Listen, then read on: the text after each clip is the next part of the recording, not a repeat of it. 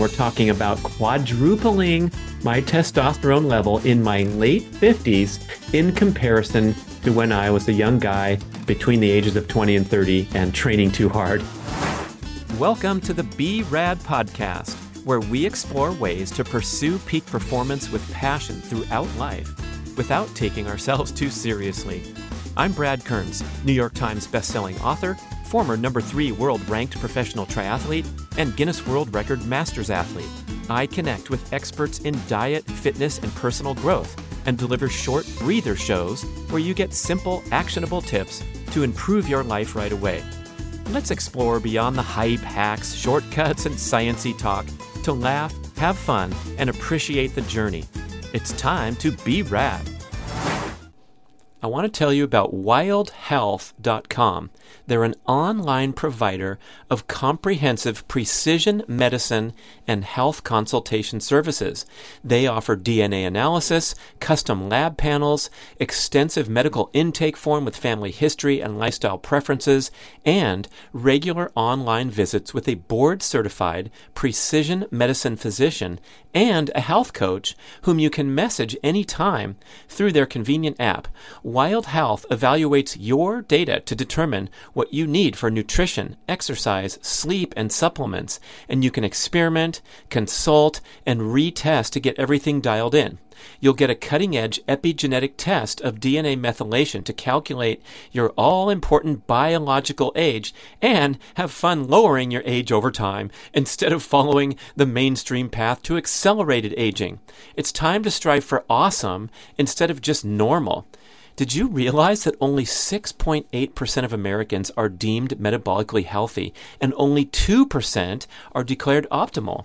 That's disgraceful, but you can turn things around quickly. Please visit wildhealth.com and you will see that this is the absolute gold standard of personalized medicine, and it's available to you right now. Telemedicine available anywhere in the USA.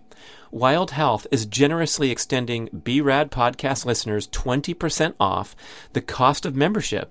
Just visit wildhealth.com/Brad or use the code BRAD20 at checkout to get 20% off and start taking control of your health today at wildhealth.com/Brad. Welcome to part 7 of the ongoing series of breather shows on how to optimize testosterone naturally. We are going to talk about avoiding overly stressful workout patterns. We talked in part 6 about the benefits and the importance of performing brief, explosive, high-intensity efforts. In part 5, we talked about the critical obligation of increasing all forms of general everyday movement, not just for your fitness objectives, but for your hormone status. And then in part 4, we were into the importance of consuming nutrient-dense animal foods. Part 3 was nutrient-dense fruit and other plant foods. Number 2 was ditching toxic processed modern foods. And number 1 was the importance of sleep, rest, recovery, and downtime. So that was the recap of the previous 6 episodes. And now we have a very important one because a lot of people interested in hormone status and being the best they can be are out there putting in work and getting fit, but there is an extreme danger and extremely destructive consequences of overdoing it, especially when it comes to sex hormone optimization. You've heard me talk about Dr. Herman Pontzer's statement that repair, reproduction, growth, and locomotion are a zero-sum game. Borrow too much from one and you compromise the other. So if you're overtraining, if you're putting too much energy into that locomotion category, and that covers everything that we do, burning energy and moving and exercising, we're going to compromise repair, growth, and reproduction. And that's the easiest and most reliable sign that you are out of balance with your fitness and overall activity endeavors is when you compromise reproductive function. For the male, you have the general insight that your libido is diminished due to or driven by an excessive exercise program. And the most dramatic and reliable example of how overtraining can compromise reproduction is the common occurrence among elite low body fat female athletes of amenorrhea, the cessation of menstruation. So the female literally loses reproductive function driven by a high stress exercise program and a body fat level that drops too low to facilitate fertility. And that's something that those going for the Olympic gold are probably not too worried about at the time. But it was interesting to read a recent article, or I think it was a podcast episode talking about the elite American female distance runner, Elise Cranny. And she was talking about when her training got out of balance and her results were inferior. She relocated, got a new coach, and turned things around. But one of her symptoms that she was trying to correct was amenorrhea. So even the very most elite female runners want to preserve fertility and reproductive function, not because they're trying to have a kid necessarily by the next season, but because it's a sign and a status that general health is in balance while pushing hard and training hard. So we want to make sure that we're feeling good in every way as we pursue these ambitious fitness goals. And overtraining is one of the ultimate killers of testosterone. When I was in my younger years, ages 20 to 30 was when I raced on the professional triathlon circuit. And all that training, all that competition, all that jet travel served to make me a fairly unhealthy, in a general sense, unhealthy young person. And I would test my blood frequently, especially when I got tired and burnt out from a lot of traveling, a lot of racing. And over that 10-year period of time, my serum testosterone level between ages of 20 and 30 was between 200 and 300. Gee, that's easy to remember. A young guy in his prime is coming in with what would be considered quite low serum testosterone numbers for a male in that age group. Now, as I talk about frequently, these days in my mid 50s are, past my prime in terms of reproductive fitness and testosterone status. My numbers are much better. And in fact, some of my best numbers over the last 5 years are up there in the 95th to 99th percentile, even for young people. And that has been my best number I've seen is 1,004. I had an 803 serum testosterone recently. So again, we're talking about quadrupling my testosterone level in my late 50s in comparison to when I was a young guy between the ages of 20 and 30 and training too hard and traveling too much. So it's pretty important to reflect upon this. Test your testosterone levels frequently.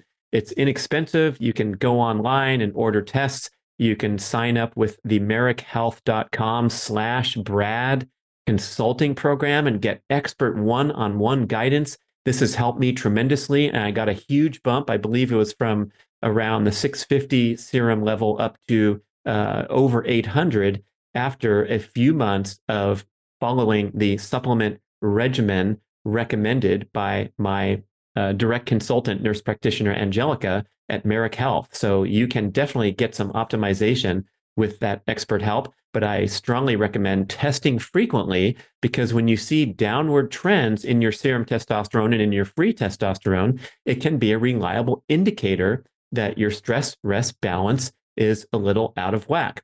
Now, here's the problem with the mainstream fitness industry. A lot of the programming, your Peloton, your CrossFit, your bar, your boot camp classes, your spinning and other indoor exercise protocols, group exercise, they are inherently promoting overly stressful workout patterns. These popular exercise programs and home fitness equipment and the programming that comes with it are taking you through quite challenging workouts designed to get you pumped up, get you sweating, get you burning a lot of calories as shown on the meter, and you can proudly show how many calories you burned.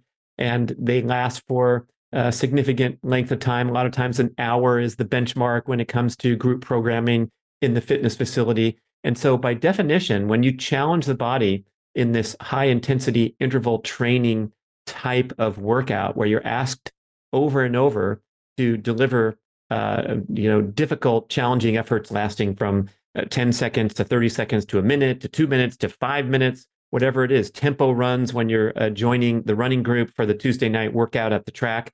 These are inherently risky when it comes to drifting into overtraining pattern. That's why endurance athletes know, and this is a strong element of the Primal Endurance Mastery course, that you want to focus on building an aerobic base and doing the vast majority of your workouts in the aerobic heart rate zones, that comfortable heart rate zones. Now they're calling zone 1 and zone 2. Dr. Phil Maffetone's formula, 180 minus your age in beats per minute, should be the recommended upper limit when you're doing sustained cardiovascular activity at the vast majority of your workouts. Now, when you're sprinting or doing high intensity strength training, heart rate is pretty much irrelevant. I never even wear a heart rate monitor when I'm doing a sprint workout because I'm not in that steady state cardio where I'm monitoring the different metabolic systems that are in use when I put my heart rate at certain levels, and I want to keep them low to ensure I'm getting an aerobic workout. But the key with high intensity strength training in the gym or a sprint workout is to design the workout appropriately so it's not too stressful. And when it comes to sprinting, as I've talked about so many times and talked about in the last show, we want to have that template where we're only sprinting for between 10 and 20 seconds for 4 to 8 reps with extensive rest in between the sprint sessions. Now, in the gym, when we're talking about doing a high intensity strength training session, as I described last time with the example of Dr. Doug McGuff's Big 5 workout, he recommends that to increase strength, you simply go in and perform a session that takes only around 12 minutes. It's a single set to failure of 5 full body functional exercises in the gym. And there's, of course, so many ways to engage in strength training. A lot of times the true enthusiasts like to go in there and spend longer than an hour in the gym, but they're taking a lot of rest between sets. And the overall goal is to go hard and go home. So you're not in there lingering for 2 hours or 2 hours and 15 minutes or doing multiple sets to the point where you feel exhausted at the end of the workout. So you can get a fantastic high intensity strength training session in mere minutes, and that keeps you sort of under the radar where you're not tempting this overly stressful exercise program in general. So short, explosive, high intensity workouts, and then comfortably paced, sustained workouts is the formula to escape from this trend of overly stressful programming. And I mentioned, I did name some names, and nothing against those great things. It's way better than sitting on the couch and being inactive. But if you have that fabulous Peloton bike in your living room and you're going through some of the sessions, consider toning things down overall so that you're not exceeding your aerobic heart rates frequently and many times in a single session, and you're not doing a lot of high intensity pedaling sessions in a week. 1 or 2 is probably fine. Same with CrossFit. Wonderful community, wonderful camaraderie. I love how they forge elite fitness through disparate challenges. But in many cases, in many individuals who are not highly adapted when they walk into the gym, the workouts have potential for lasting too long and being a bit too strenuous. You need to work up to those really grueling sessions and do them few and far between, and curtail the duration of your sessions or the duration of the time when you're really working hard and needing to recover and doing another hard effort. So when I say, hey, don't work out for longer than an hour, if you're warming up and doing foam rolling for 15 to 17 minutes, of course, we're not counting that chunk. We're talking about the chronic overproduction of stress hormones due to workouts that are a little bit or a lot too difficult and last a little bit or a lot too long and are performed too frequently with insufficient rest in between them. And I know that's a long sentence, but that's sort of the definition of a schedule that's not really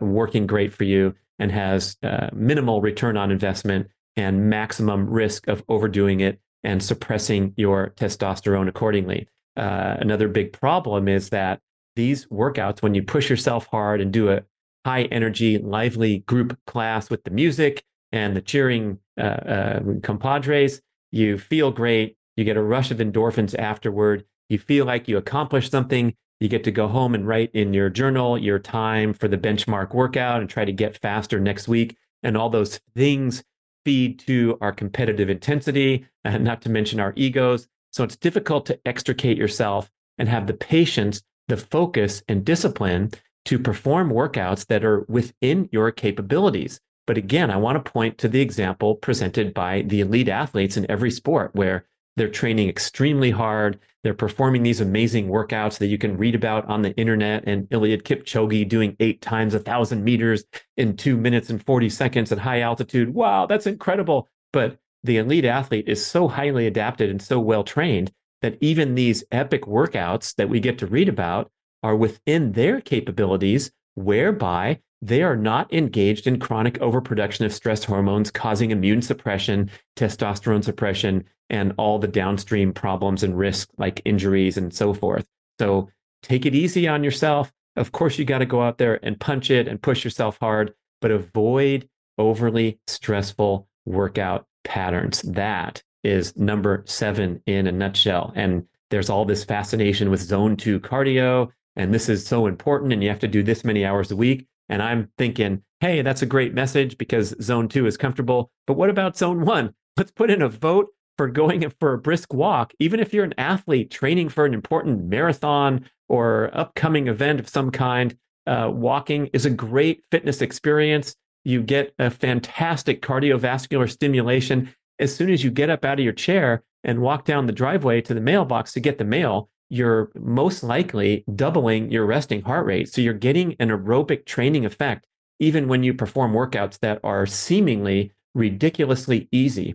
And I emphasize this point so strongly because I had to learn this halfway through my career as a professional triathlete, where there was a lot of hammering and hanging in these crazy packs of cyclists in the streets of Los Angeles, running red lights with 40 cyclists at a time. And you're going 30 miles an hour and your tongue's hanging out. And I thought, this is the way I'm going to get in shape for cycling. But I learned going by myself and pedaling through the mountains at a comfortable aerobic heart rate and allowing my aerobic system and my musculature, the energy producing enzymes in my muscle cells to build and build and build their capacity without overstraining them and without feeling tired and fried and exhausted after workouts. That's what enabled me to break through and perform at a higher level. And yes, once in a while, when the clock starts and I'm at a race starting line, I'm going to go balls out and have a fantastic workout, but it's not a repeating pattern that becomes overly stressful. So tone things down and honor show number 7 in the series. Thanks for listening. Hey, man, how's your sexual function? Oh, uncomfortable talking about it? Look, we talk about our injured knees, our belly fat, so it's time to get focused on function. I want to tell you about GainsWave. This is a cutting-edge protocol where a handheld device sends low-intensity shock waves into your penile blood vessels to stimulate a healing response and promote increased blood circulation and the growth of new blood vessels. A skilled practitioner puts the GainsWave magic wand onto your magic wand, and after a series of 6 to 12 very brief treatments, which are painless but extremely effective, you get real results. GainsWave reports an 80% success rate. Now, we know that popping pills is a popular penile protocol, but when you're working with clogged pipes, you just get a temporary Band-Aid effect when you take prescription drugs. GainsWave addresses the cause of age-related decline by stimulating growth factors and activating dormant stem cells. Translation: stronger, harder, more sustainable erections. I learned about GainsWave from my podcast guest, Dr. Judson Brandeis at the Brandeis MD Clinic in Northern California, and there's a robust network of GainsWave providers that you can find on their website near you. Complete a series of treatments, and the beneficial effects will last for a long time, especially if you eat and exercise well to promote overall vascular health. It's a tune-up for your equipment, and while it's great for ED, GainsWave is for any man that wants to combat the effects of aging and get a little boost for your A-game. So please visit gainswave.com/Brad. That's GAINSWAVE.com/BRAD to find a practitioner in your area, and you can take advantage of my special promotion. Buy 6 treatments and get 1 free. You have nothing to lose and lots to gain from gainswave.com/Brad. Thank you so much for listening to the B-Rad podcast. We appreciate all feedback and suggestions. Email podcast@bradventures.com and visit bradkearns.com to download 5 free ebooks and learn some great long cuts to a longer life, how to optimize testosterone naturally, become a dark chocolate connoisseur, and transition to a barefoot and minimalist shoe lifestyle.